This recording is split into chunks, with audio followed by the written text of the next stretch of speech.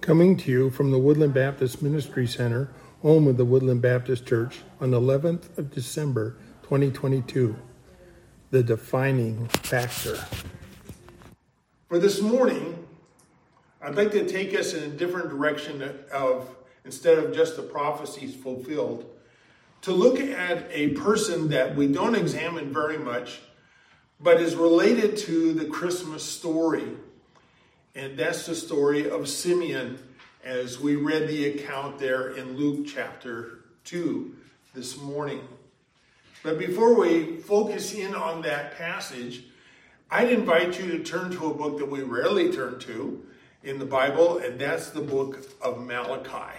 So if you would turn to Malachi, the first chapter, and you say, okay, Pastor, what in the world has this got to do with what we're talking about today?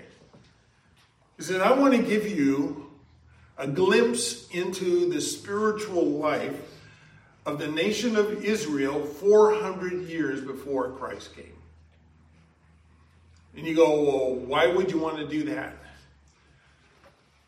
So that you might wipe away any notion that Jesus came into a setting that was tuned up for him because everybody was on fire for God. It was just the opposite. We read in Malachi this account of this prophet as he's literally coming down on the people, and specifically the religious leaders. If anybody should be walking with God, it would be the religious leaders, you would think. But Malachi comes and we read some words that, like I say, we don't normally turn to Malachi. But I want you to hear what he has to say right off the bat in Malachi chapter 1. He begins by saying that the Lord loves you. But then he turns to them and he goes, but do you love me? And in verse 6 and following, we read, a son honors his father and a servant his master. If then I am a father, where is my honor? If I am a master, where is my fear? Says the Lord of hosts to you, O priests who despise my name. But you say, how have we despised your name?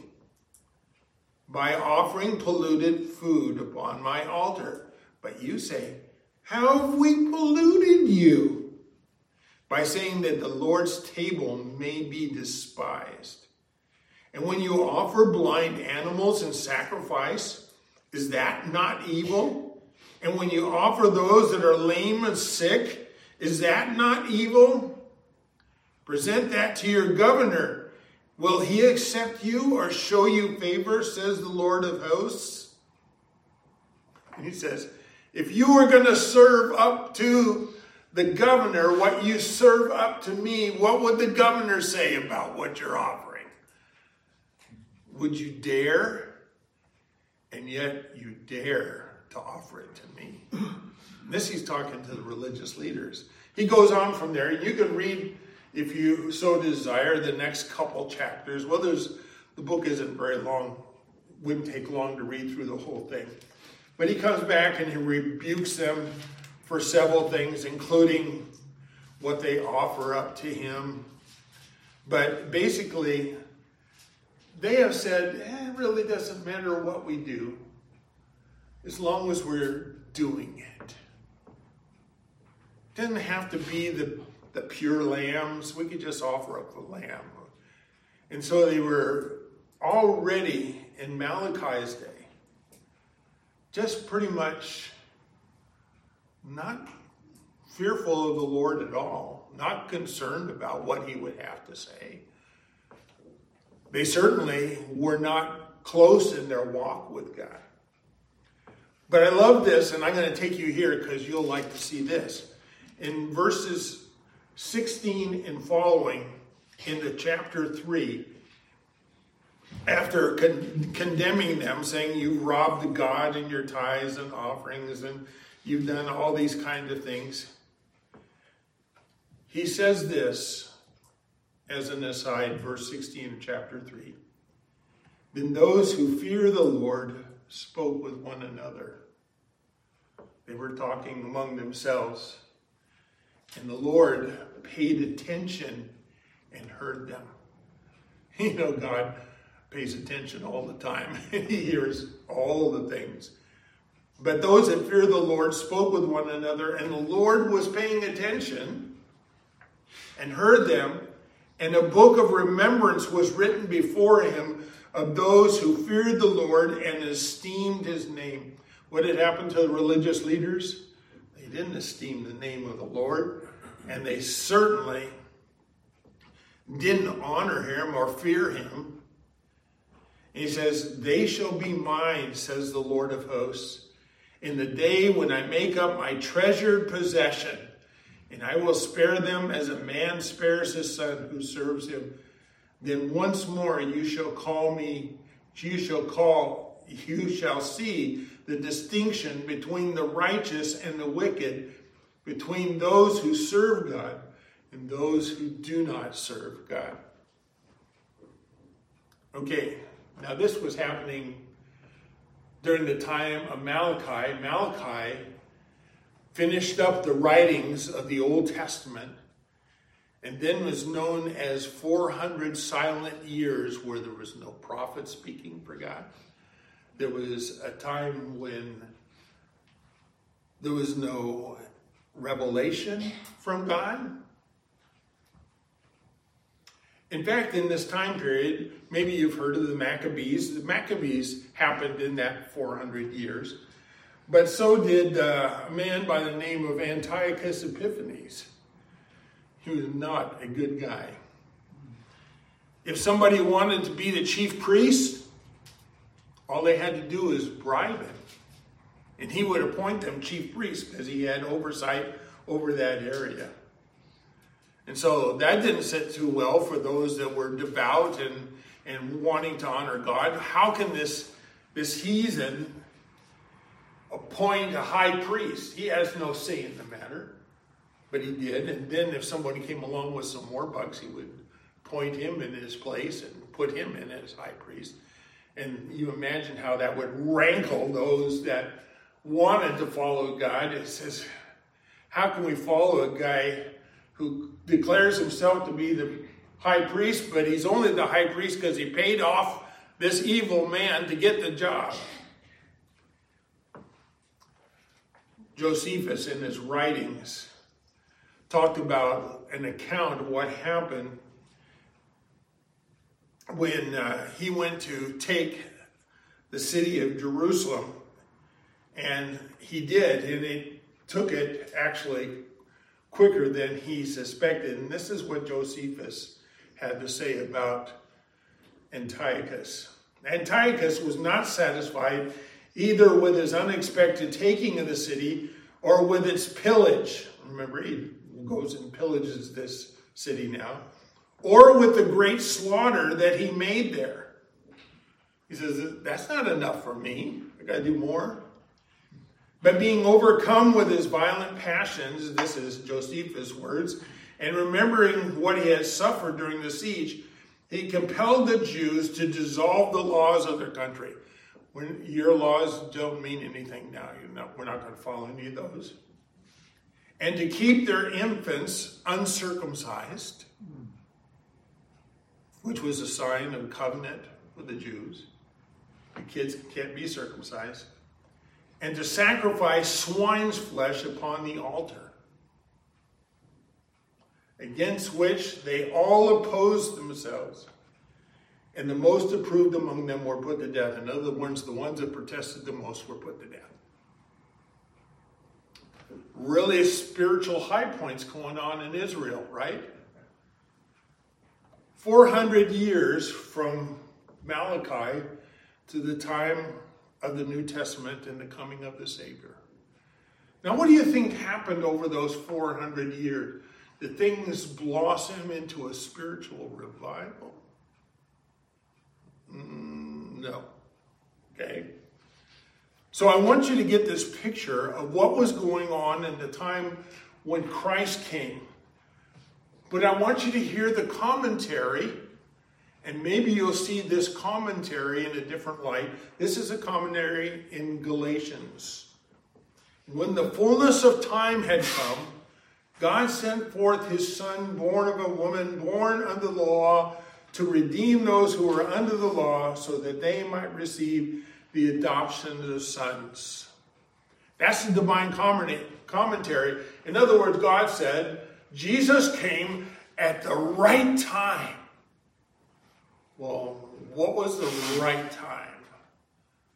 It was a time of spiritual lethargy at its best and apostasy, as is described in Scripture.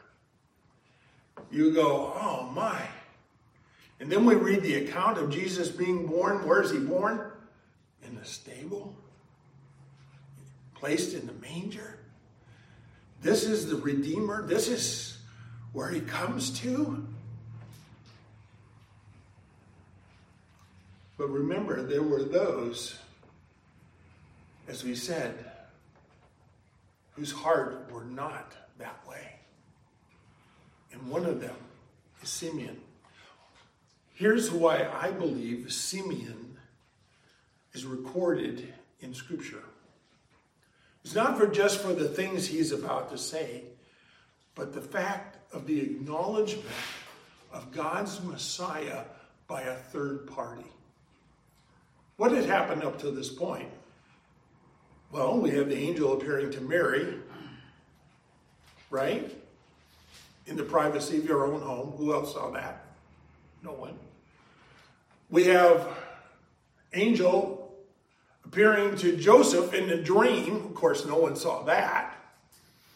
And they go, his name is Jesus, because that's what God told us. And everybody going, right.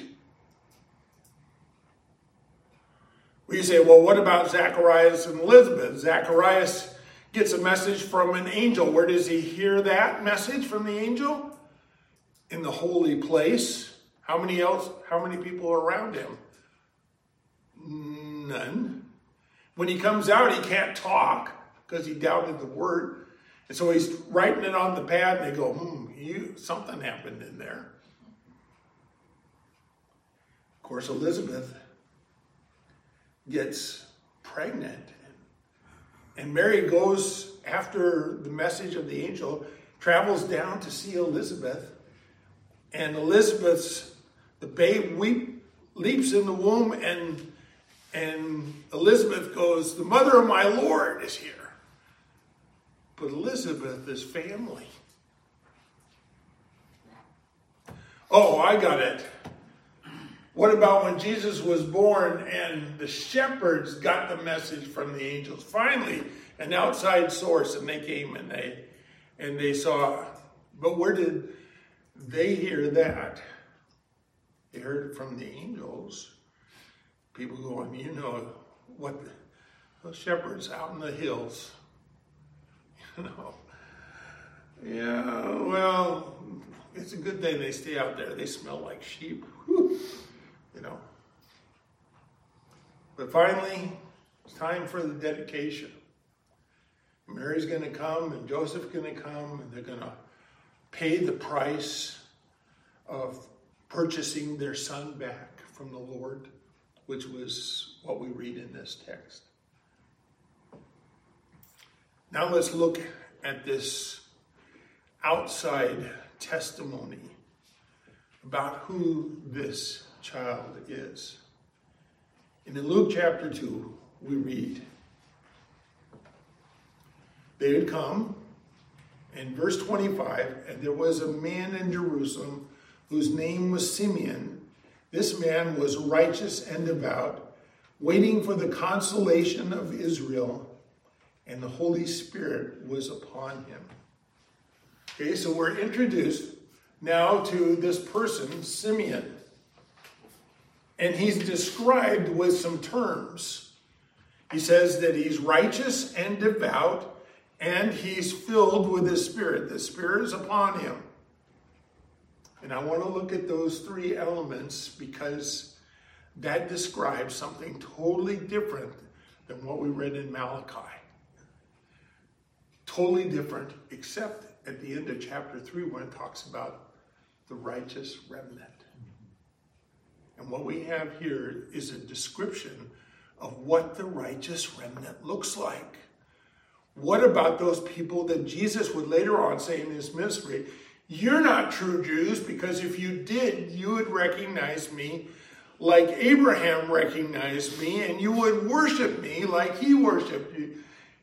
And you would be the faithful remnant, but they're not. He says, you're of your father, Satan. So what does the righteous remnant look like? We have this description of Simeon. And it says, first of all, he's righteous. Well, you go, okay, well, that makes sense. A righteous remnant ought to be righteous. But what does that mean? That word is used in Scripture only to describe those who are redeemed. No one described as being righteous apart from redemption. A person has to believe in God, put his trust in God, for him to be called righteous. We see that in Abraham, Genesis chapter 15, verse 6. He believed the Lord and was counted to him as righteousness. This is also further expanded in Romans chapter 5. What does the scripture say? Abraham believed God and was counted to him as righteousness. Now to the one who works, his wages are not counted as a gift, but as his due. And as to the one who does not work, but believes in him who justifies the ungodly, his faith is counted as righteousness. So when we run across this passage, it just says, and Simeon, he was righteous and devout and filled with the Spirit. And let's move on. Let's get on to the important stuff. No, let's pause there for a moment. Started with this description of a man who is redeemed, who is righteous in God's eye. It says also he was devout. That doesn't mean that he was conscientious, although that's certainly a part of it. What it means to be devout means literally to be God-fearing. What did they say in Malachi was a description of the religious leaders. They had no fear of God. You don't fear God. If you feared God, you wouldn't possibly go and do what you're doing. You wouldn't offer up these sick lambs as good for sacrifice to God. You wouldn't even offer this to the governor, much less to God. The question comes back to us. What kind of person was Simeon? It says he was righteous, he was redeemed, and that led into a life of being God-fearing. It's how he lived his life. Day by day, he wanted to say, is my walk okay with God? The third element there, it says that he was filled, he doesn't use the word filled, but he says that the Holy Spirit was upon him. Now, we see that over and over in Scripture.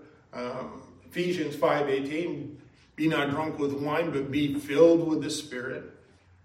The Spirit was active in the Old Testament.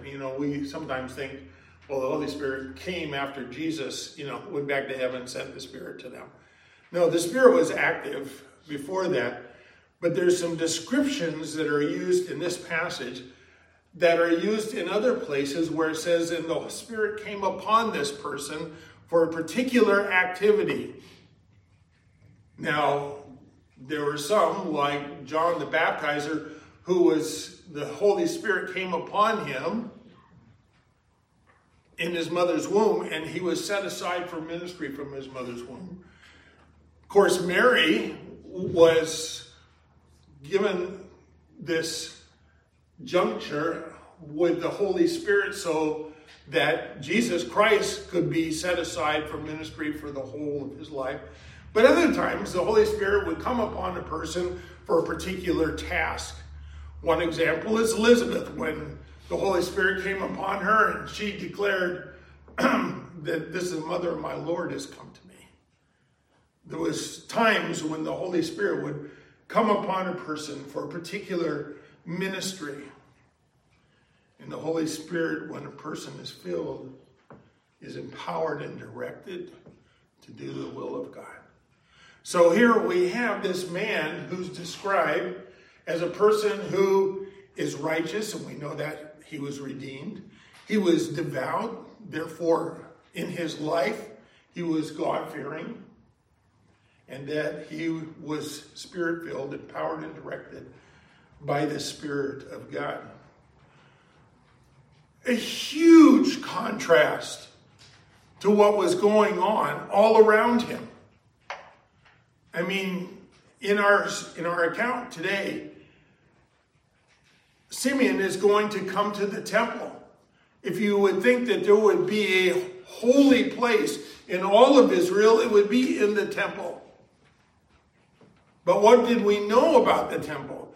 Later on in Jesus' ministry, what did he do?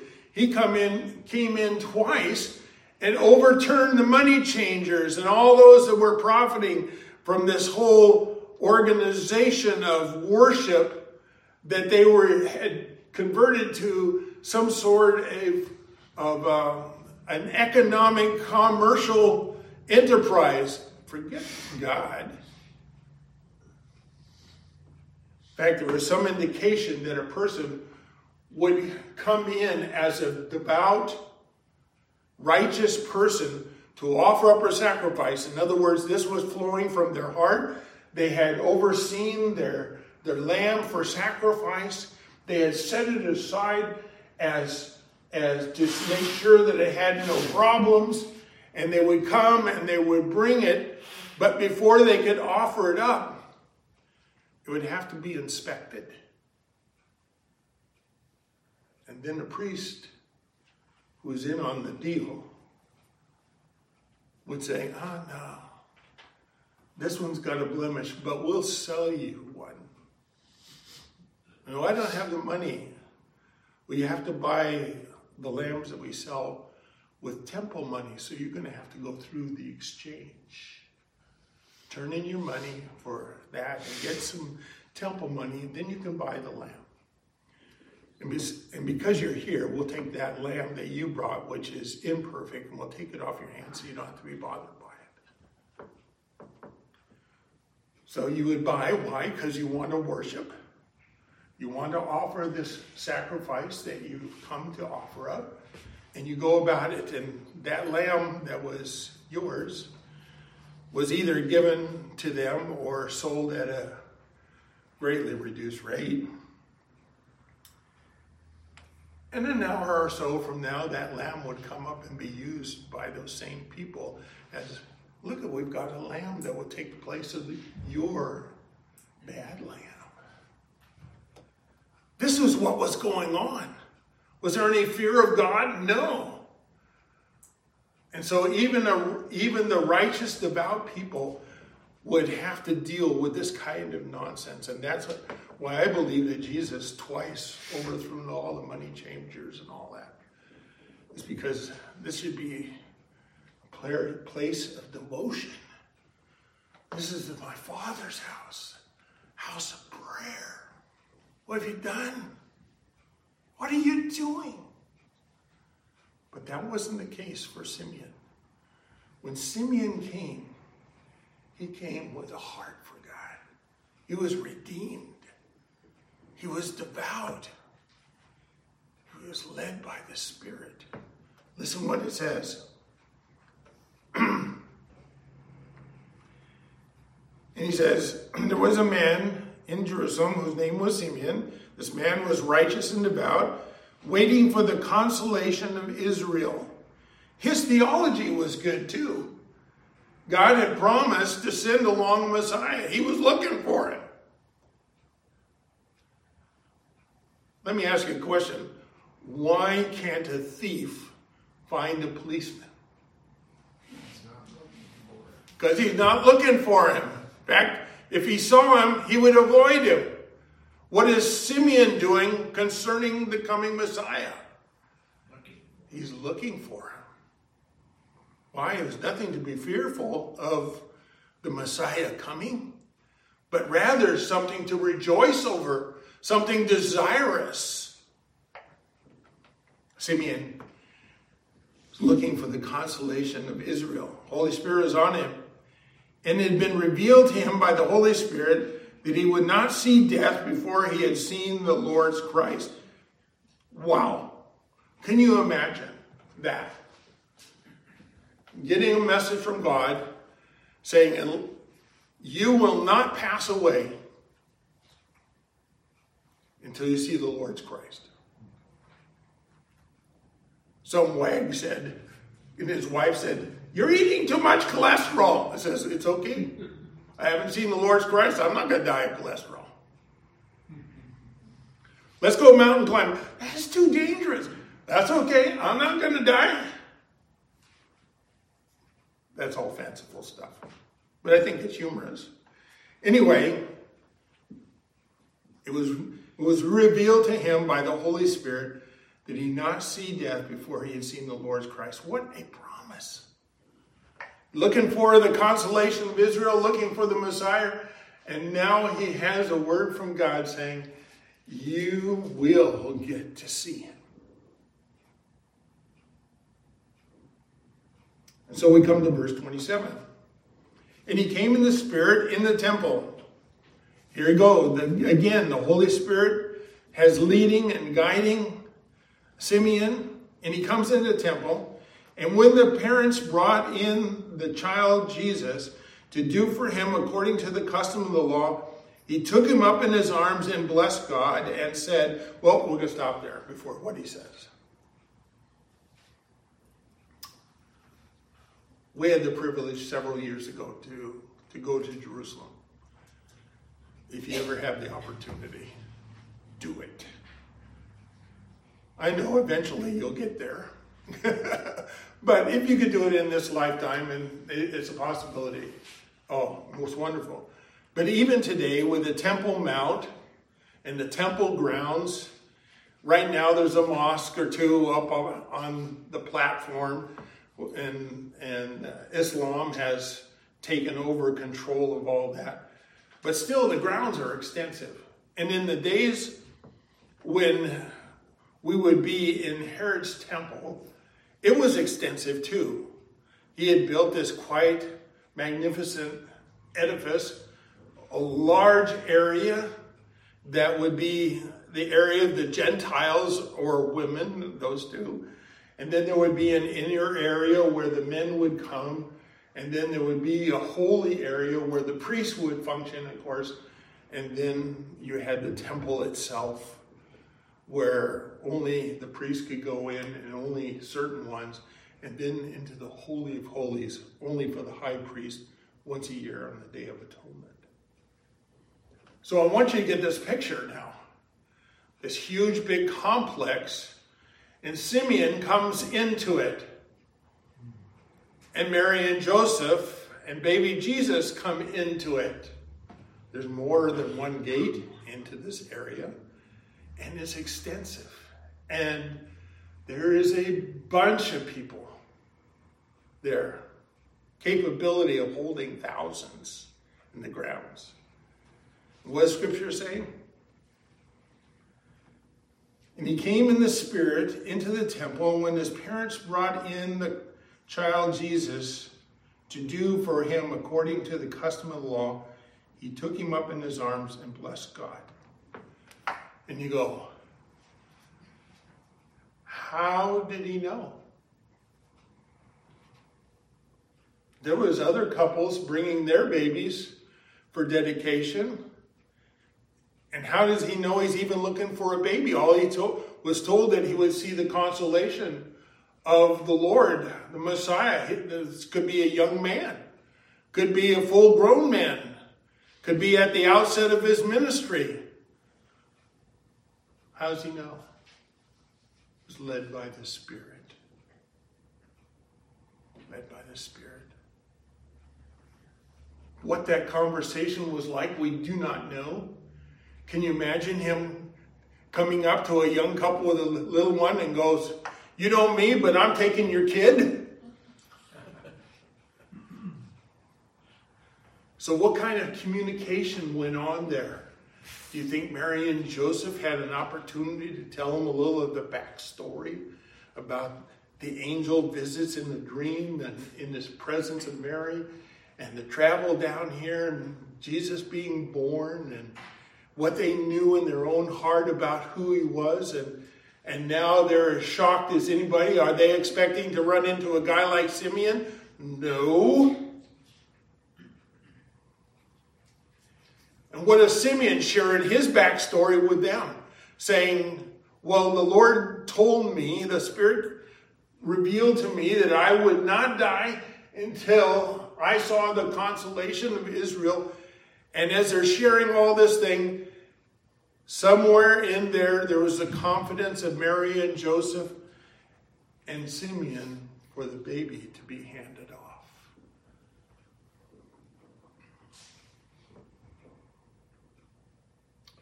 Simeon takes that child and holds it against him.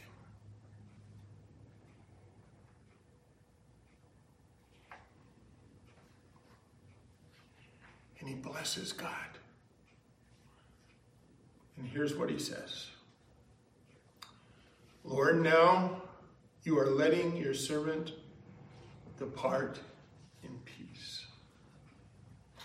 According to your word, you have done what you promised. I finally have lived long enough to see this child. Simeon may have been up in years, we don't know.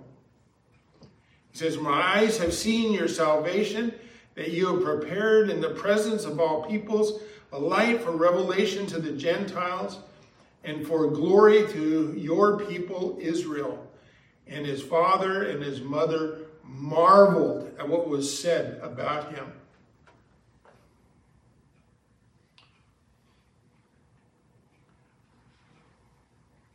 You ever had an experience that after time went by, you wondered if really that thing had happened? Remember, Mary had been visited by an angel, but nobody else was around. Joseph had a revelation to him in a dream. They had proceeded with the plan of God. They had taken that by faith. They then were ordered to go to Bethlehem for a census. They got down there. The child was born. And you got to wonder, this little one that was born to them looks like every other little one that had ever been born. Is what has been revealed to us true? And then the shepherds show up and they go, wow.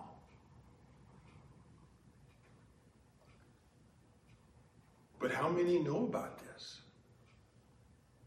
And then Simeon shows up in the temple, tells him his story about the provision and providence of God that would bring him at just the right time to find them in a crowd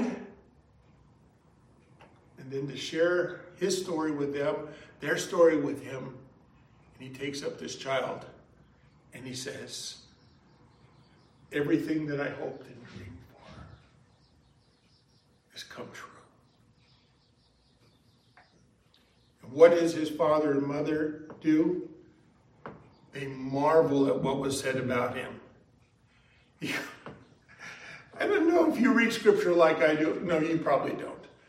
But I read something like that and you go, his father and mother marveled at what was said about him.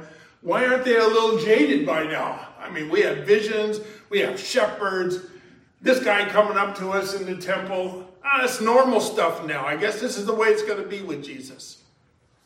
It was never that case with them. It was still Whoa. Whoa.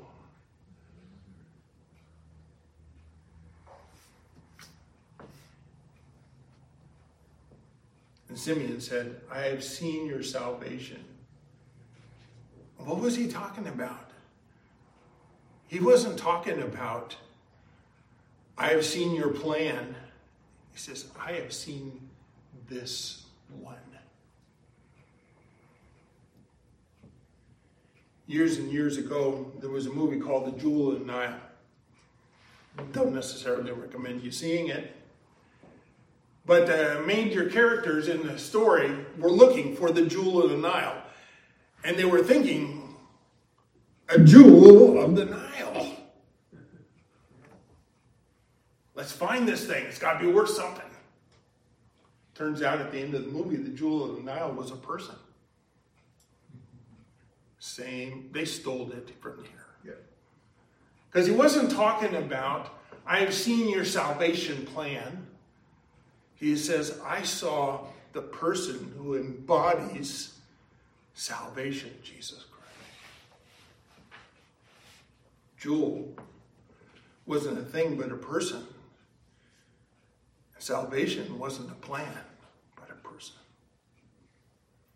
And he says, salvation that you prepared in the presence of all peoples, a light of revelation to the Gentiles, and for glory to your people Israel. No, what are you talking about, Simeon?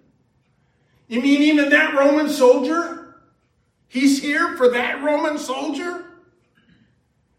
What about those Samaritans that we bypass around in our country? He's for them too? Yes. All nations, all peoples. Revelation, light of revelation to the Gentiles, and glory to your people, Israel. This is for everyone. Then he turns his attention, one final little bit of conversation. He turns to his mother.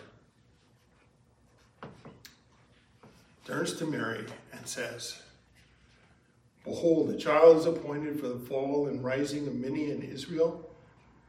A sign that is to be opposed, a sword will pierce through your soul as well, so that the thoughts of many hearts may be revealed. The fall and rising of many in Israel. Does that strike you as backwards? We normally talk about the rise and fall of the Roman Empire. The rise and fall of the... And he goes, this is for the fall and rising. What is he talking about? There were many who are going to be confronted with the message of salvation and fail to receive it. There would be a fall. But to those who did receive it, they would be raised up and made children of God.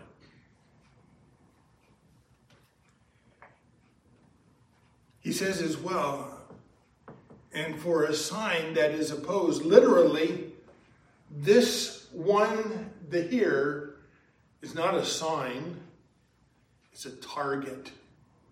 He is going to be targeted because of who he is.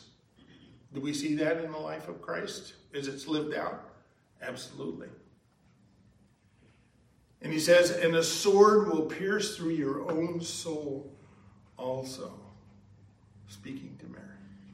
There would be sorrow for Mary. We have this notion sometimes, I hope we have dispelled it, but we have this notion that a life in Christ is just going to be wonderful and glorious and happy and there'll be no issues.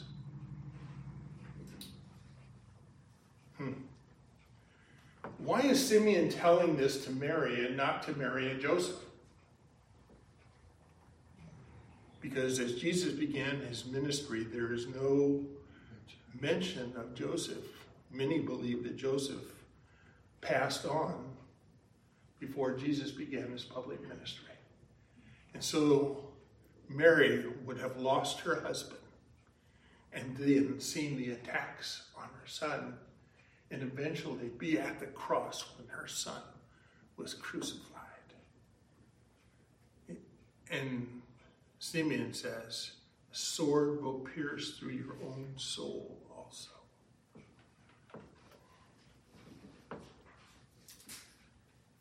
But he wasn't quite done. And he says, so that the thoughts of many hearts may be revealed. It says, when Jesus is confronted, when Jesus confronts others, one of the things that is revealed is what's in a person's heart. Malachi says, I'm looking at your heart. I see what you're doing, and why you're doing it, I see it. And he condemned the religious leaders of his day. And Jesus would go on to do the same thing in Matthew, as he would condemn the spiritual leaders of his day. He says, but the thoughts of many hearts will be revealed. What's truly going on. Not what you're saying what's going on. Not what you're doing, because you could be faking it. But what's truly in your heart. And we come back to that description of the faithful remnant as we started this description of Simeon. Someone who is really genuinely redeemed, not faking it.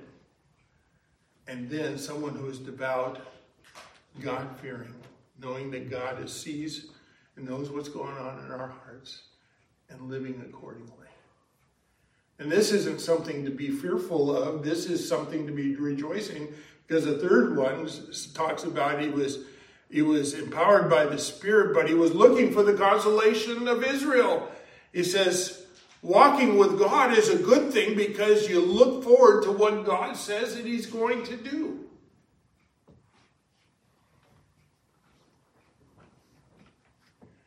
Over and over during ministry, and maybe you've heard the same sort of thing, people say, I couldn't give my life to Jesus because he would take all the fun out of life. What a bunch of hogwash. Talking about swine polluted thinking. But anyway, what God intends for us is that we would enjoy him. Enjoy him. Simeon said that Jesus would reveal what's in our heart. What's in our hearts? God knows. I think that's one reason why those heart-sensitive people of Scripture would say things like David did in Psalm 139, search me, O God, know my heart. Did God know his heart? Yes. He says, now reveal it to me. Tell me exactly what's going on in my heart, because I want to be led in the way everlasting. I want to walk in your paths. I want to be the way that you are.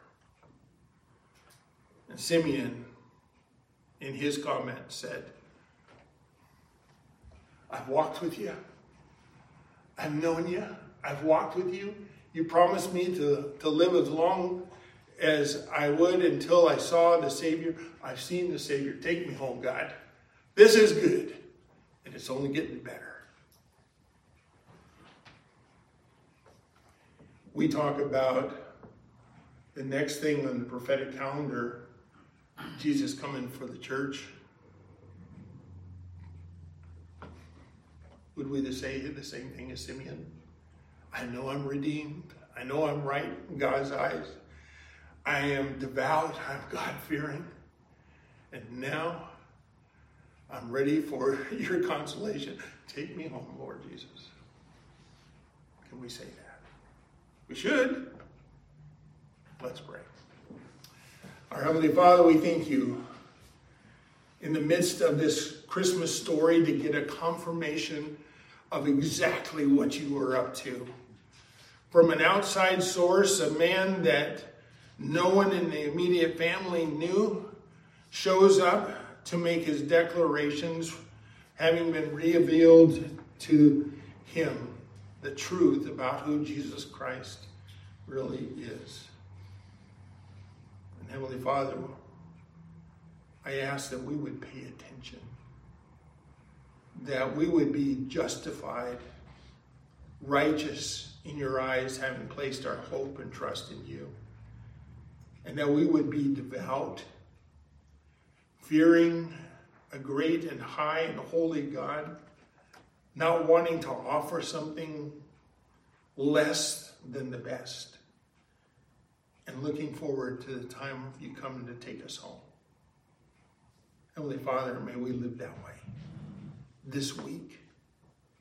We ask in Jesus' name. Amen.